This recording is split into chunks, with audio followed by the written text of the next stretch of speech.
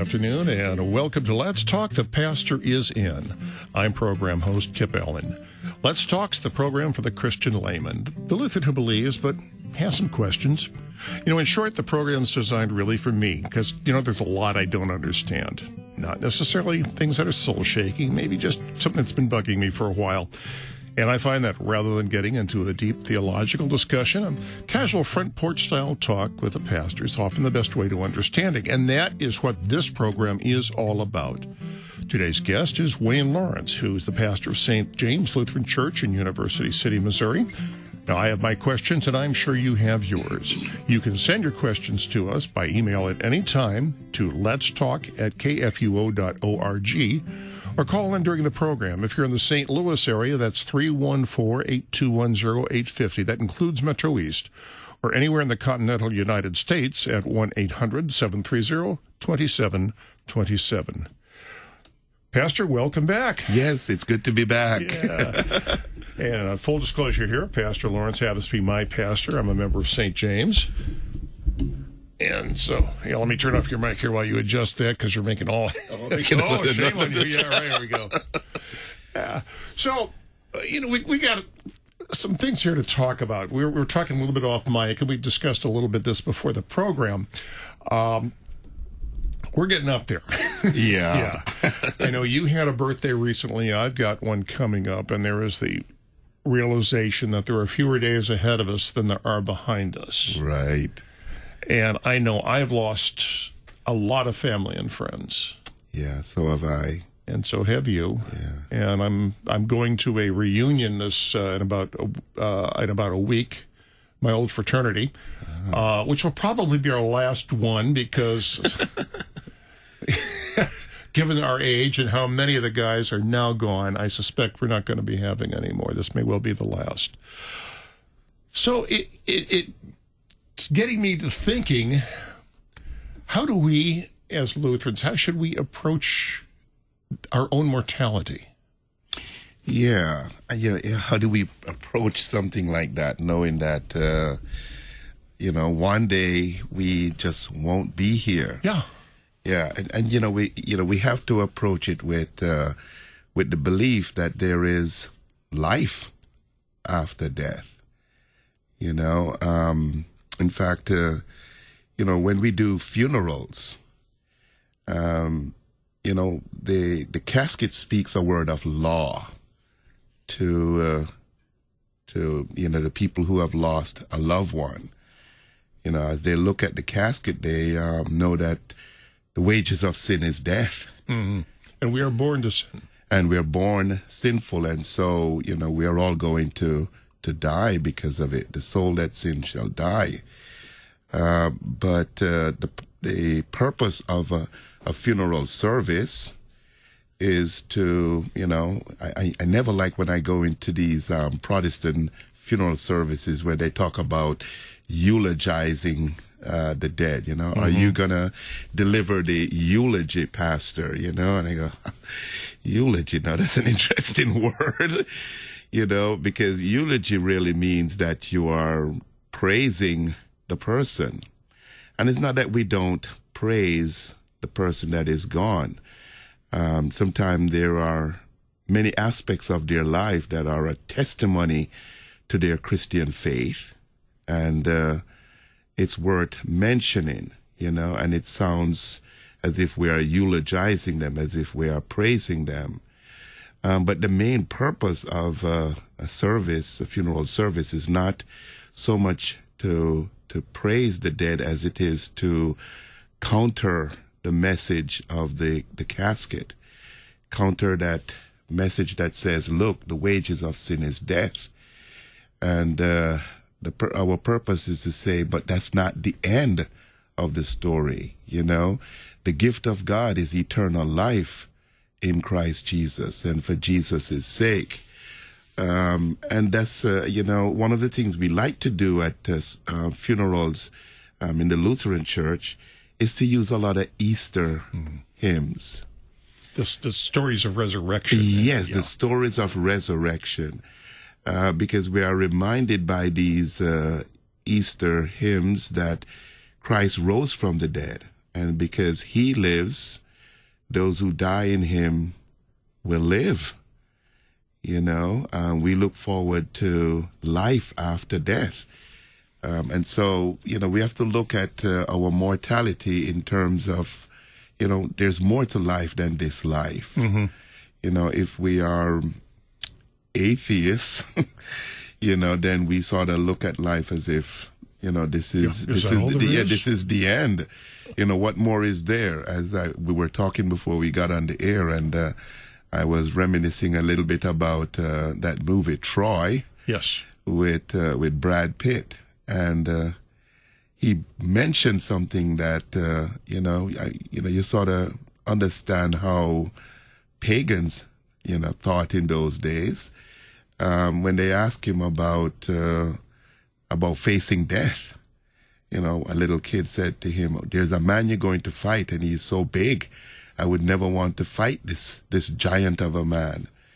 And he looked at the kid and he said, "That is why no one will remember your name." And for them, that's what immortality is. Immortality is being remembered. But for us, immortality is not just being remembered by people back here in this life. Yeah. In fact, we know now that God knows our name. In fact, in baptism, what did he do? He placed his name on us. We are his. Yes. You know, and that's where our mortality is, in the fact that God placed his name on us in baptism, and that we belong to him. Not who is going to remember me after I'm gone. You know, In fact, you know, some of the Asian cultures, they worship their ancestors. Yes. And some of them don't like it when they become Christians, because they go, well, if you become a Christian, you're not going to worship me when I'm dead and gone. And the idea is not to worship ancestors, but to look forward to life immortal. In fact, that's why, you know, as you mentioned the topic to me this morning, the hymn that came to my, one of the Easter hymns that came to my mind was hymn 490 in LSB. And look at what it is saying in verse 5. In the 5th verse, it says, "Jesus lives, and now is death but the gate of life immortal. This shall calm my trembling breath when I pass its gloomy portal. Faith shall cry as fail each sense, Jesus is my confidence." Yeah. I thought, wow, you know, it's something I often think about too, with, you know, when a baby is in the womb. You know, they're comfortable. That's their world. That's all they know, you know. Just being comfortable in the womb, being taken care of. I don't think they want to come out. No. You know? When they do, they cry. When they do, they cry, you know? Heck, I can't blame them. Yeah, you know. But eventually, you know, what happened is we out here, we can hardly wait for that baby to be born. Right. You know, we're saying, you know, when is this baby due? And if the mother goes past 9 months, we go, come on, what are you waiting for? Let's go induce labor and get the baby through the birth canal and out here, you know. And the baby probably wants to stay where he or she is. But after the baby is born and comes out, I don't think that baby wants to go back. No. But, you know, you're right. But, you know, we could carry that analogy into adulthood because, you know, where people don't want to die. No. They want to stay here. This is the world you know. This is the world you know. Yeah. But the world on the other side is like when the baby is born. Oh, my gosh. You know, this whole new world opens. Exactly. Yeah. It's like, you know, the ones that have gone before us and that are with Christ, they're probably sitting there saying, when are you coming? You know, hurry up and come, you know? Right. And you're sitting back here going, give me time, you know? I'm enjoying back here. but by the time you get to the other side, you won't want to come back here. No, absolutely not. No. Yeah. It's amazing to look at how the different societies look upon death. Yeah. I was thinking, I'm a fan of this series called Vikings. And I've been studying a little bit about the Viking religion, Valhalla and what have you. And, even their gods were mortal. Wow. Valhalla was not eternal. It was going to end in Ragnarok, the final battle where Valhalla and the gods would be destroyed. So even they didn't have that concept, even though to them, Valhalla was a glorious place. Yeah. But even to them, there's an end. Yes. And you saw that so much in Troy, where he talks about when he's criticizing this woman that is like a priestess, and she take care of the gods for Troy, and he says the gods envy us because we are mortal. We are gonna perish. And he's like, so this idea of mortality for them, the end, and yet they still also had this concept of there's got to be something beyond the grave, because then they wanted always to say the prayers and put the coin on the eyes of the deceased to pay the boatman who's going to take them across the river to the other side. So it's like, well, if there's another side, what's over there? But for us Christians, we're not in doubt about what's on the other side.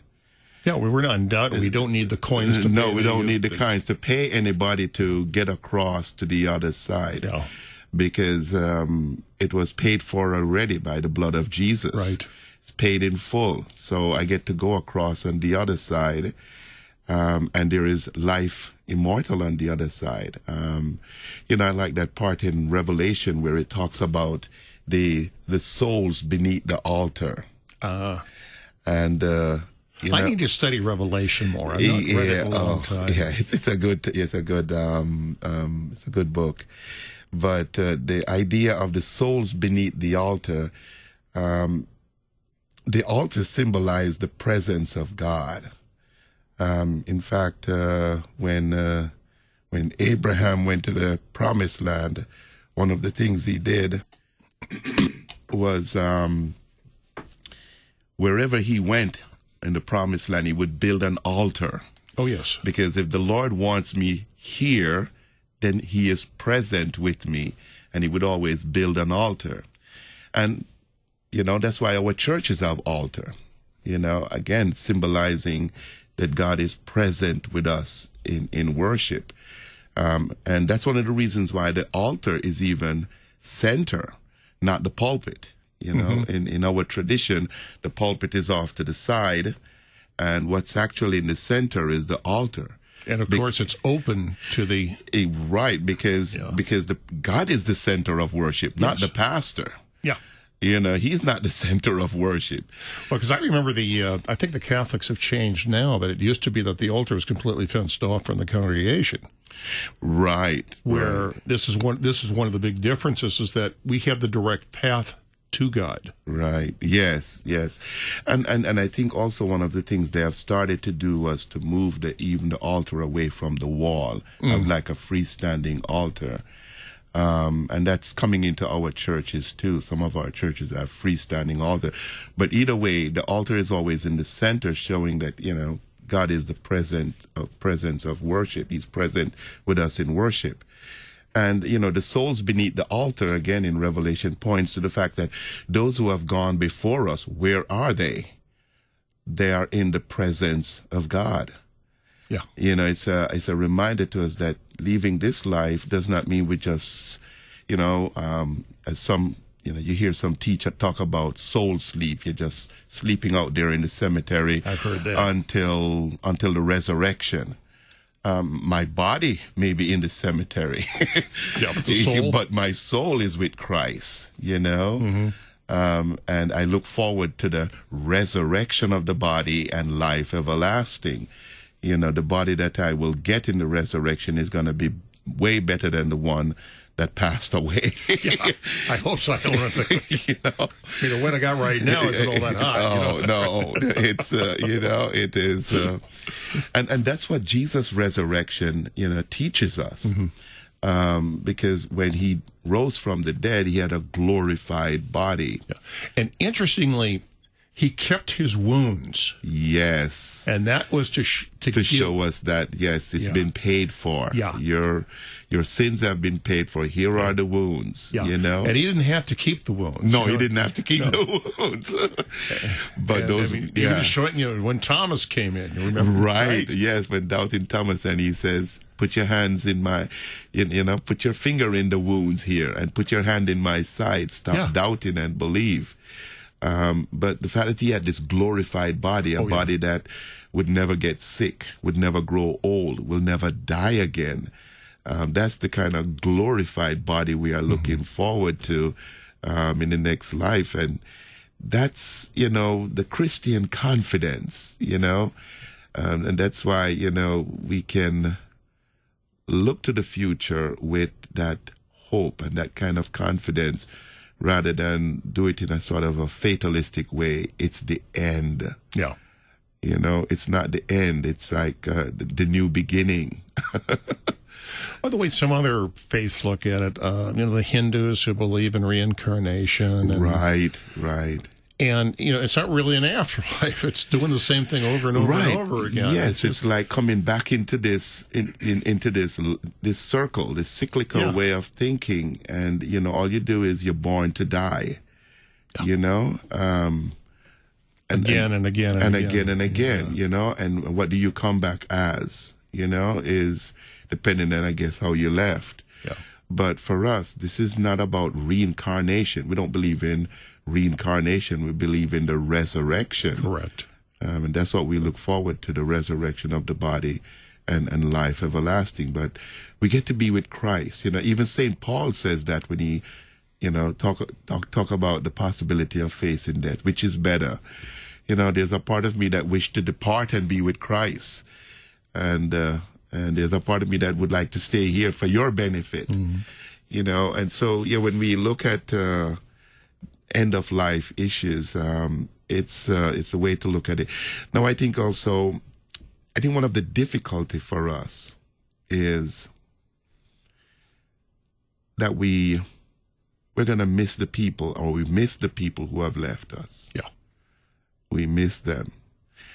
And, this time that we have apart, I think is not easy for us Christians either. We grieve. Oh, yeah. And St. Paul in his epistle said we grieve, but we don't grieve like the rest of men who have no hope. Yeah. My parents are gone. My wife died, so. Yeah. And I know my wife is going through that now because her father was hospitalized. He had surgery, and they thought, after the surgery, he would just recoup and just go back home. But his recuperation seemed to be dragging, and there's just one problem after another that comes up, and instead of going home, he goes to the rehab and then comes back to the hospital. And so he'll be on our prayer list. He's on our prayer list now. He's on our prayer list. And so, they know he's up there in age. He's in his middle 80s, and they know that, this could be end of life issues for him. And you can see that, he will be missed. Because, he was such a rock of their life in many ways. He was a good dad to all of them.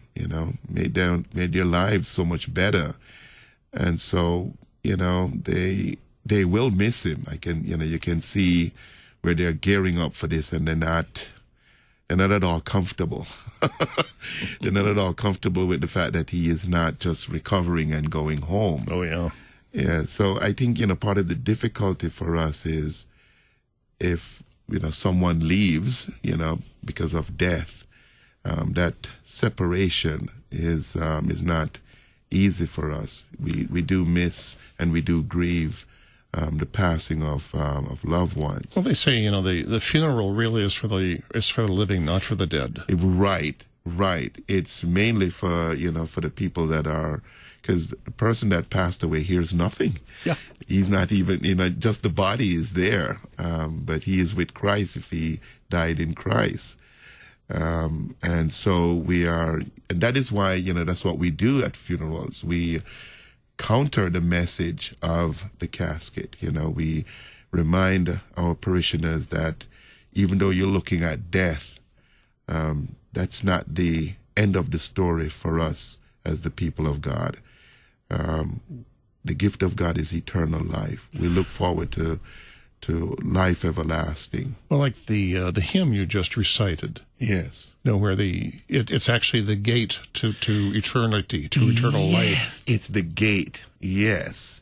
You know, it's you're leaving, you know, when you go through the gate or you go through a door, you just left one room and you went into another, you know.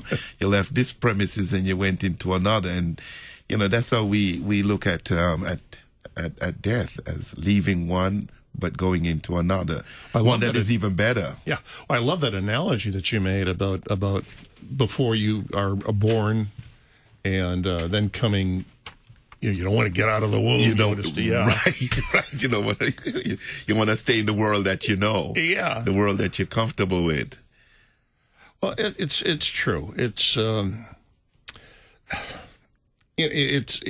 I've been to a few funerals I wish I hadn't done, you know, because you're right, because there's that waiting thing. We miss the people who are no longer part of our lives. Yeah. But I guess we look forward to that they will be a part of us throughout eternity when we join. Right. And it's oh dear, it's going to be.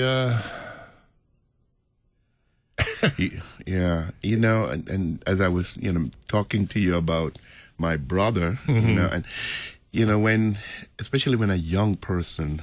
Oh, what a horrible tragedy. Yeah, when a young person passes, you know, sometimes we have a tendency to say when an older one passed, we say, well, at least he or she lived, Yeah. You know, had some time to enjoy this life before going on to the next. Mm-hmm. But it's especially difficult for us when the person is young. Oh. And, you know, my brother faced one like that when his son passed away. His son was diagnosed with a rare kind of cancer where the prognosis was not the best. And it was just difficult for him to watch his own son at age, 12, 13, just dying before his eyes. Well, I know that, you know, I spent most of my career as a reporter, and I've seen a lot of death, a lot of bodies. But the ones that stick with me to this day are the children that I've seen. Yes. And, you know, just the heartbreak isn't the word. It's just, what's the expression I'm looking for? That they've lost so much. Yeah. And, I was talking to this young man at Planet Fitness the other day. Mm-hmm. You know, you walk into the locker room and sometimes these guys are sitting around talking, and for some reason they were on this morbid topic about death. Okay. They know you were a pastor? No, they didn't know that. No, they didn't know that. They were on this morbid topic. And then this other guy walking and he's overhearing the conversation. And he joined in. He said, you know, I used to work at a mortuary and I had to quit.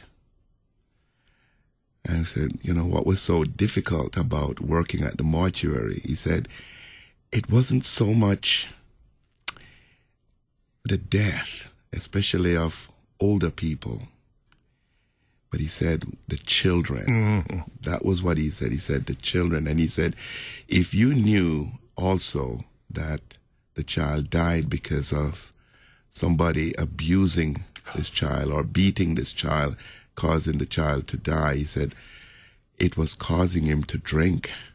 I can see where that would happen. He said it was causing me to drink. I had to just quit working at the mortuary. I just couldn't take it. So, this is not an easy thing for us.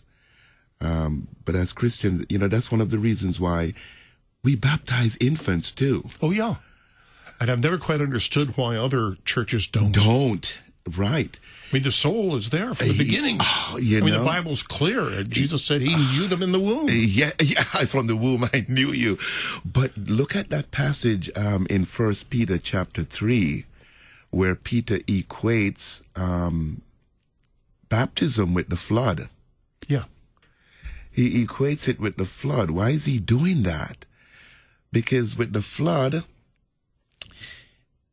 Noah and his family were rescued from the flood by being in the ark. Mm-hmm. And what is he saying with baptism? He says, baptism puts you on board the church. Puts you on board the church, which is interesting. That is why churches were built to look like the ark. Oh, I didn't know that. And where the people are sitting, they call that part of the church? The nave. Uh-huh. Navy language. Oh, okay. You are on board this vessel, the church, and this is the vessel that is going to survive the storm of judgment coming. Because the flood was a form of judgment. It was a storm of judgment. And God not only saves from judgment, he saves us through judgment.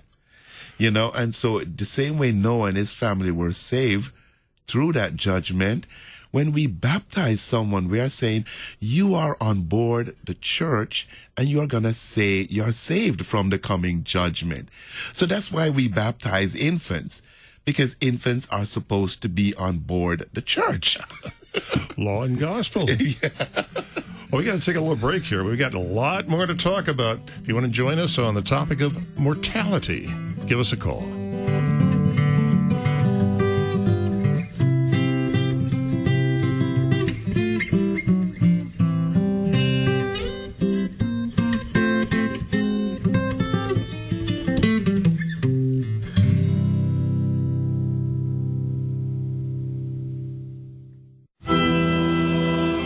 This is the day which the Lord has made. Let us rejoice and be glad.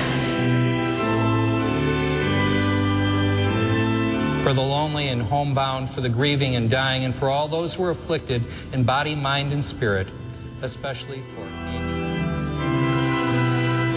Join us for a live broadcast of Chapel at the LCMS International Center weekdays at 10 a.m. on KFUO.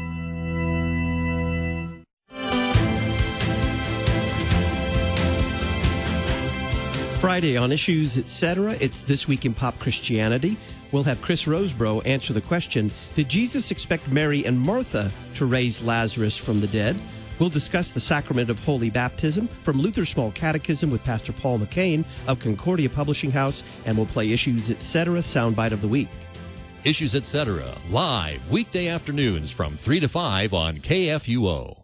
Did you know that your individual retirement account may make the best gift to KFUO? The IRS now allows individuals 70 and a half or older to transfer their required minimum distribution directly to charity and avoid paying the associated income tax. These gifts can provide regular, long-term resources to KFUO. If you have questions about making an IRA gift to KFUO, call me, Mary, at 314-996-1518. We'll send a representative out to help answer your questions and help you establish a legacy of giving to your favorite radio station, worldwide KFUO.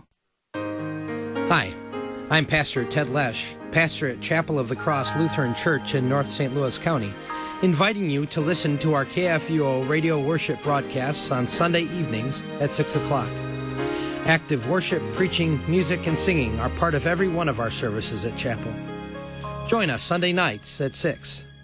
It's one more broadcast worship opportunity for you from your friends at Chapel of the Cross and KFUO Radio.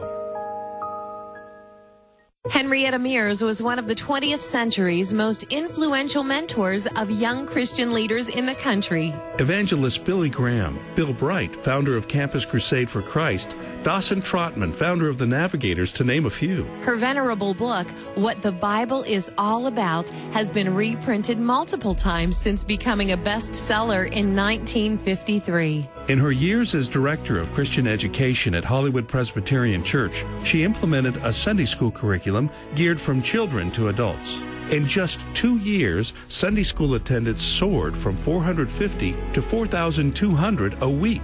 She formed Gospel Light Publications in 1933, which has translated her Bible study material into dozens of languages. She said, "The important thing is answering the need." And quoting from Ecclesiastes 9:10, "Whatever thy hand findeth to do, do it with all thy might." Brought to you by Museum of the Bible. Well, welcome back to Let's Talk. The pastor is in. Guest pastor today is Wayne Lawrence of St. James Lutheran Church in University City, Missouri. We are talking about mortality and how the Christian should approach it. I'm going to give you an example here, a personal example, if you will. I think the thing is, we're dying from the moment we're born. We know that. Yeah. But do we really know that? Do we really accept that?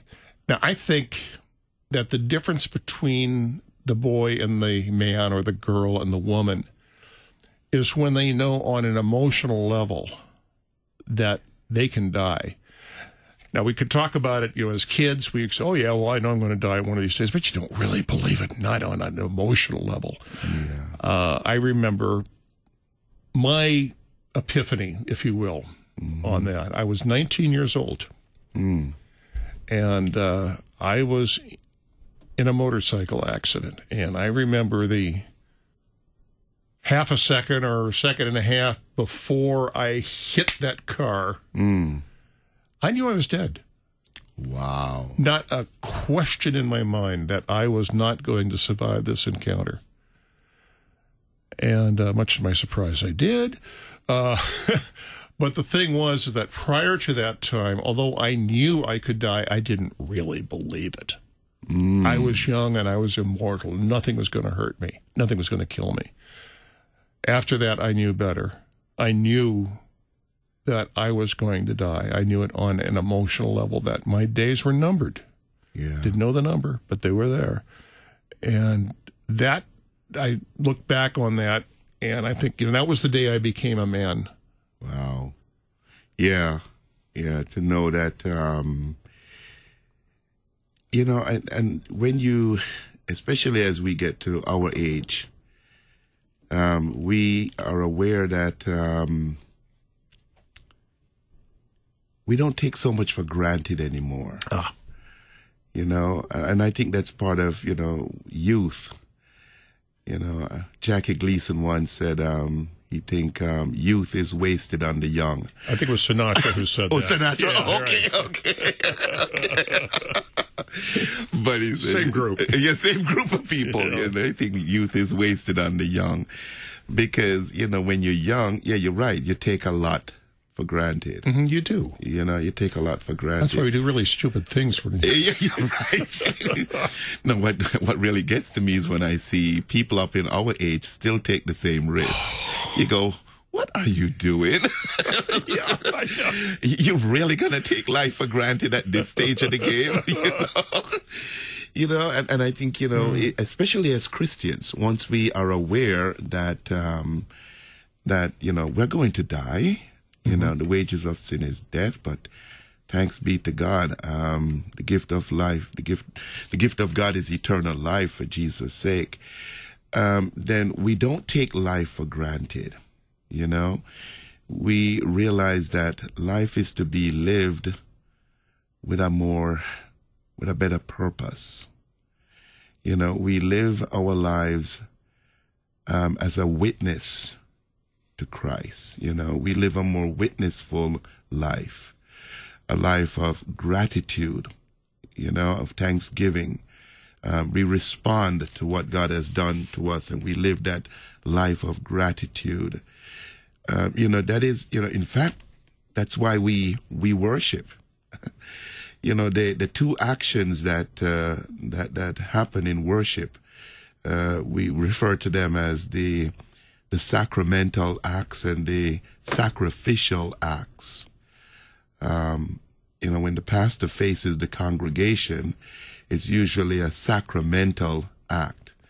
God is speaking to us through this pastor. But also there are times when the pastor turns and faces the altar. He has his back to the congregation. He's a part of the congregation, and we are all addressing God. Mm-hmm. And this is a sacrificial act. But when we think of sacrifice, we think of sacrifice more in terms of Eucharistic. Our sacrifice is one of thanksgiving. You know, we're responding to the propitiatory sacrifice, the sacrifice of Christ Jesus, that won for us the forgiveness of sins and life. And so our sacrifice is one of thanksgiving. And so, you know, that's part of what we communicate in the way we worship, you know, with these two actions, the sacramental act and the sacrificial act, this act of thanksgiving, this sacrifice of thanksgiving. But it doesn't end in worship.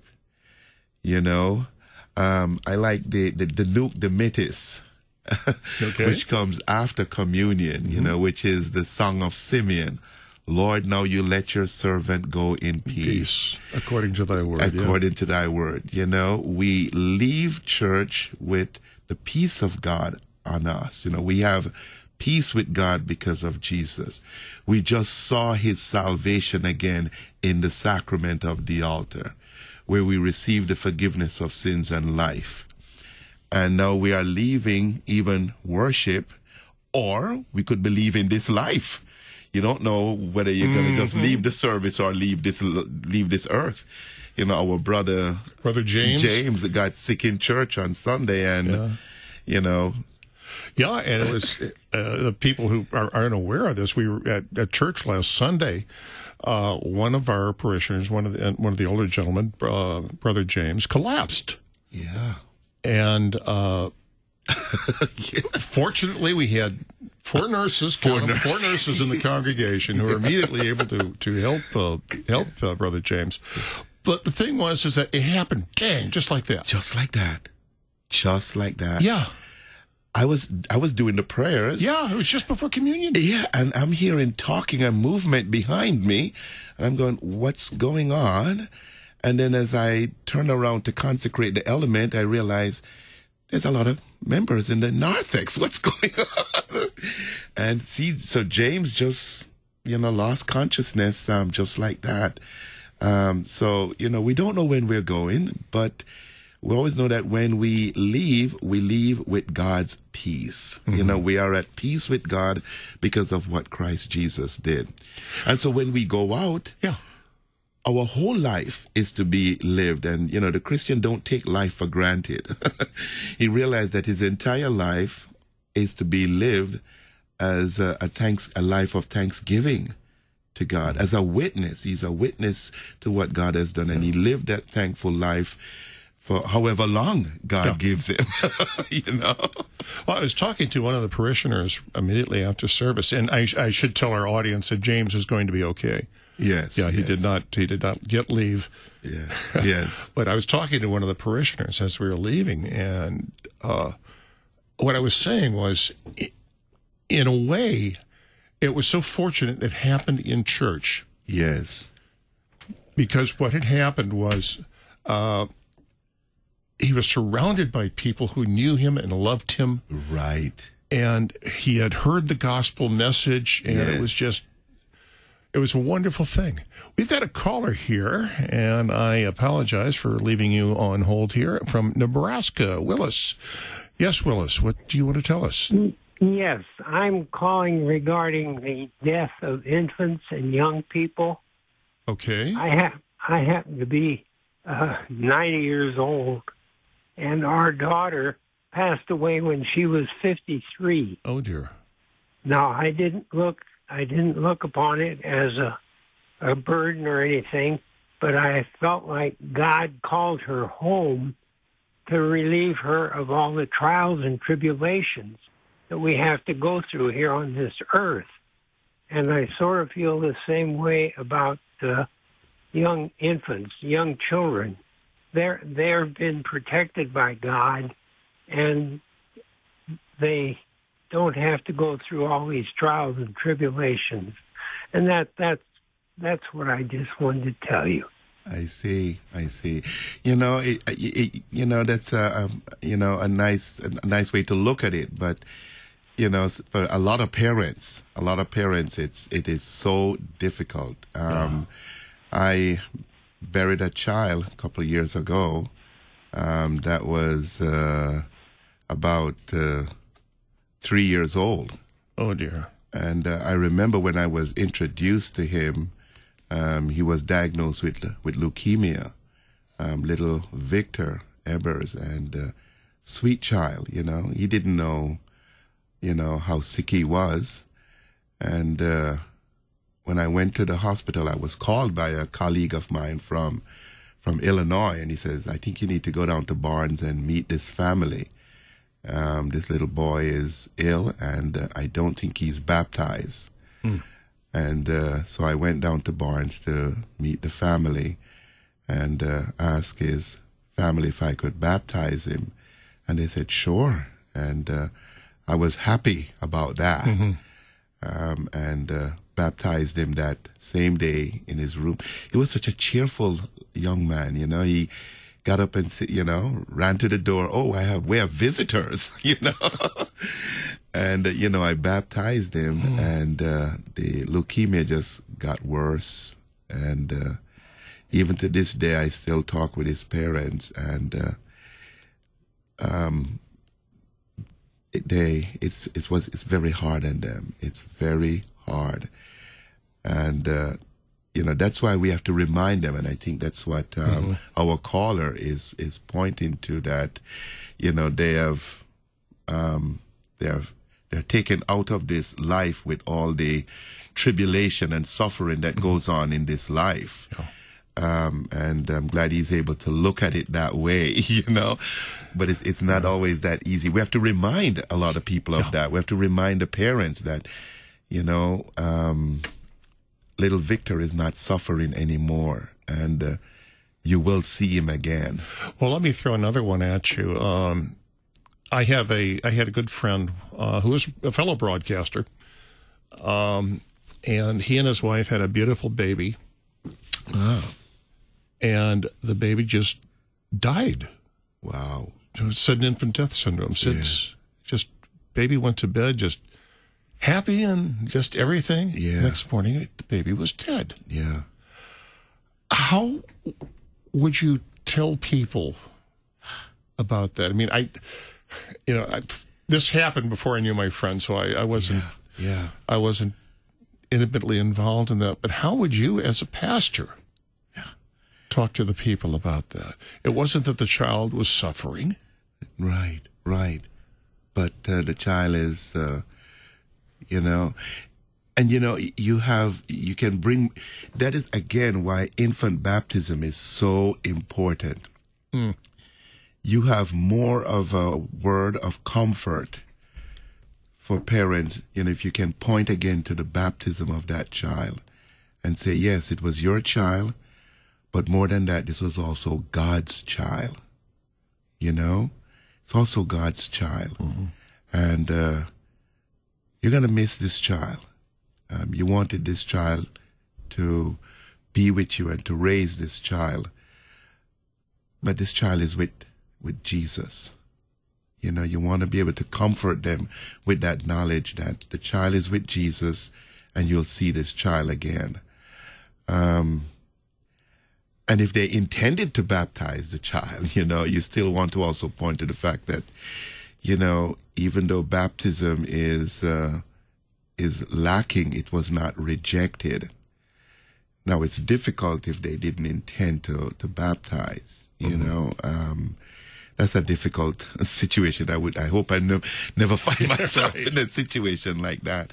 But you always want to be able to point to baptism, and what do we have in baptism? We have more than this life. We have eternal life with Christ. And you pointed out it's so important to do the infant baptism. I mean, we do it within a week of birth usually. Yeah. And personally, I think even that's cutting a little fine. But, well, look at when they did circumcision in the Old Testament. Was it the 8th day or something? 8th day after the boy was born. And what replaces circumcision is baptism. So, it should be done pretty early. Yeah, right. It should be done pretty early. But it is so important. And I've never fully understood the other faiths that tend to delay. I know that they say, well, there has to be the age of reason. Well, I hear that argument. I reject it. Yeah, I reject it too because, they look at baptism as something you do. Yeah. And for us, baptism is what God does. Correct. And so for them, it's, the age of reason, and the child has to make this decision, this choice, have to choose God. And for us, no, we don't choose God. God chose us. That's what Jesus said to his disciples. You did not choose me, I chose you. And, so baptism for us is about what God has done, what God is doing for us in our lives. He put his name on us. We are his. And we have eternal life for that reason. And so, we don't, baptism is not something that we just overlook, and just, we can get by. You see, for a lot of these, Protestants that don't believe in infant baptism, they just think that, all children go to heaven. And I don't think we can say that because, we're all conceived and born in sin, and in fact, in the baptism liturgy, that's one of the things we point out, that we were all conceived and born in sin. And that's why we need to be baptized, so that our sins are washed away and we have the forgiveness of sins and we have eternal life for Jesus' sake. It is so important. When we think about end of life, baptism has to be one of the crucial things we think about. Because who am I and whose am I? Who am I and whose am I? I belong to God. I belong to Christ Jesus. Your own. It's not my own. I belong to Christ Jesus. And how do I know that? Because I was baptized. That's how I know that. Well, I have, I'm going to broach on another topic here that's somewhat related and rather unpleasant. Suicide. Yeah. Actually, that was my first introduction to violent death. One of my fraternity brothers committed suicide. Oh, dear. And I still, 50 years after the fact, it was like it had happened yesterday. I could picture it, the scene. It was ugly. Oh, you saw it after it happened, or? Oh yeah. It was he'd shot himself, and I was part of the cleanup crew. Oh wow! And it was the sights and smells of that day I'll carry with me to my grave. Yeah. But the thing that struck me in the more I look at it was what a horribly selfish act that was. The pain that this person inflicted on people like me, right? Not to mention his family, the people that love him, and the fact that he took the most precious gift that was ever given, right, and threw it in the face of God. Yeah. But people that commit suicide are often people with mental illness. Yeah. They're often people with mental illness. They have a pain this unbearable pain. I've heard it described this way. Because, I grew up Roman Catholic. Mm-hmm. And I remember as a child, I was taught that suicide is the unforgivable sin. Yeah. And that a person that take their own life was just damned. And I wrestled with that too for a long time. Is that the case of everyone that commits suicide? And I've also heard it described another way, that when you think of the mental illness that some people experience, it's described once as like running in the forest and a pack of wolves coming after you, and you're trying to get away from them. And no matter how fast you run trying to get away, you can't. They just catch up to you and they just tear you to pieces. They just catch up to you and they just rip you to pieces. And I've heard suicide described that way, but it's happened in the mind. It's the mental illness that just overtake the person like a pack of wolves, and it just rip this person to pieces. We only see the action of the person. Yeah. We can't see what's going on in the mind. And, you're right, it's a selfish act, because it at least, we feel like, you have taken something from us, but it's hard for us to understand what's going through the mind of somebody that would go that far. What would make you do that? And I'm sure that God takes into account mental illness, and yeah, I'm not at all convinced that the devil's not involved in that. But you see, if the mental illness is like a pack of wolves that rip you to pieces, mm-hmm. can that snatch you out of God's hand? I would say no. Mm. So to pronounce that, someone, because you took your life, you're damned, I would say no. I am not that person's judge. We are not in a position to judge anyone. And so would I do such a funeral? I sure would. Mm. I sure would. I'm glad would. to hear that. Yeah, I sure would. Knowing that, especially if the person was baptized, I would point to your baptism and go, no matter what happened to you mentally that would make you take your life, that cannot snatch you out of God's hand. Mm. So yeah, it's painful, Death is always painful for the ones left behind. Yes, it is. The loved ones, And, I can understand your anger when you look at him and you go, how selfish could you be? Look at what you took from us. That was my 19th birthday, by the way. Yeah, yes. Yeah. It happened to my daughter, too, my youngest daughter. She had a high school friend that did that, took her own life. And yeah, it really shakes you up. Oh yeah, that someone would go that far. Oh yeah, especially someone you know. Someone you know would do that, and yeah, you feel hurt, anger, But again, we must remember that whatever is going on in that person's mind is something that we have not experienced mm-hmm. and would not want to experience. And we always need to withhold judgment, reserve judgment, and remember that I'm no one's judge. That is so important to remember, and it's so easy for us. And I will admit, I've fallen into that trap. Yeah, of wanting to let my anger. Mm-hmm. In my anger, I want to judge you. Yeah. And that ain't my power. No. Well, Pastor, we got about 20 seconds left, or 30 seconds or so. Any final thoughts? Any final thoughts? Again, my final thoughts would always go back to baptism. Baptism tells me who I am, whose I am. I'm a child of God. I belong to Christ Jesus.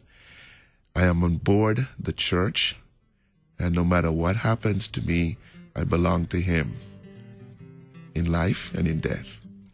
What a beautiful thought, and the knowledge that it is so true. Yeah. You've been listening to Let's Talk. The pastor is in. God bless you all.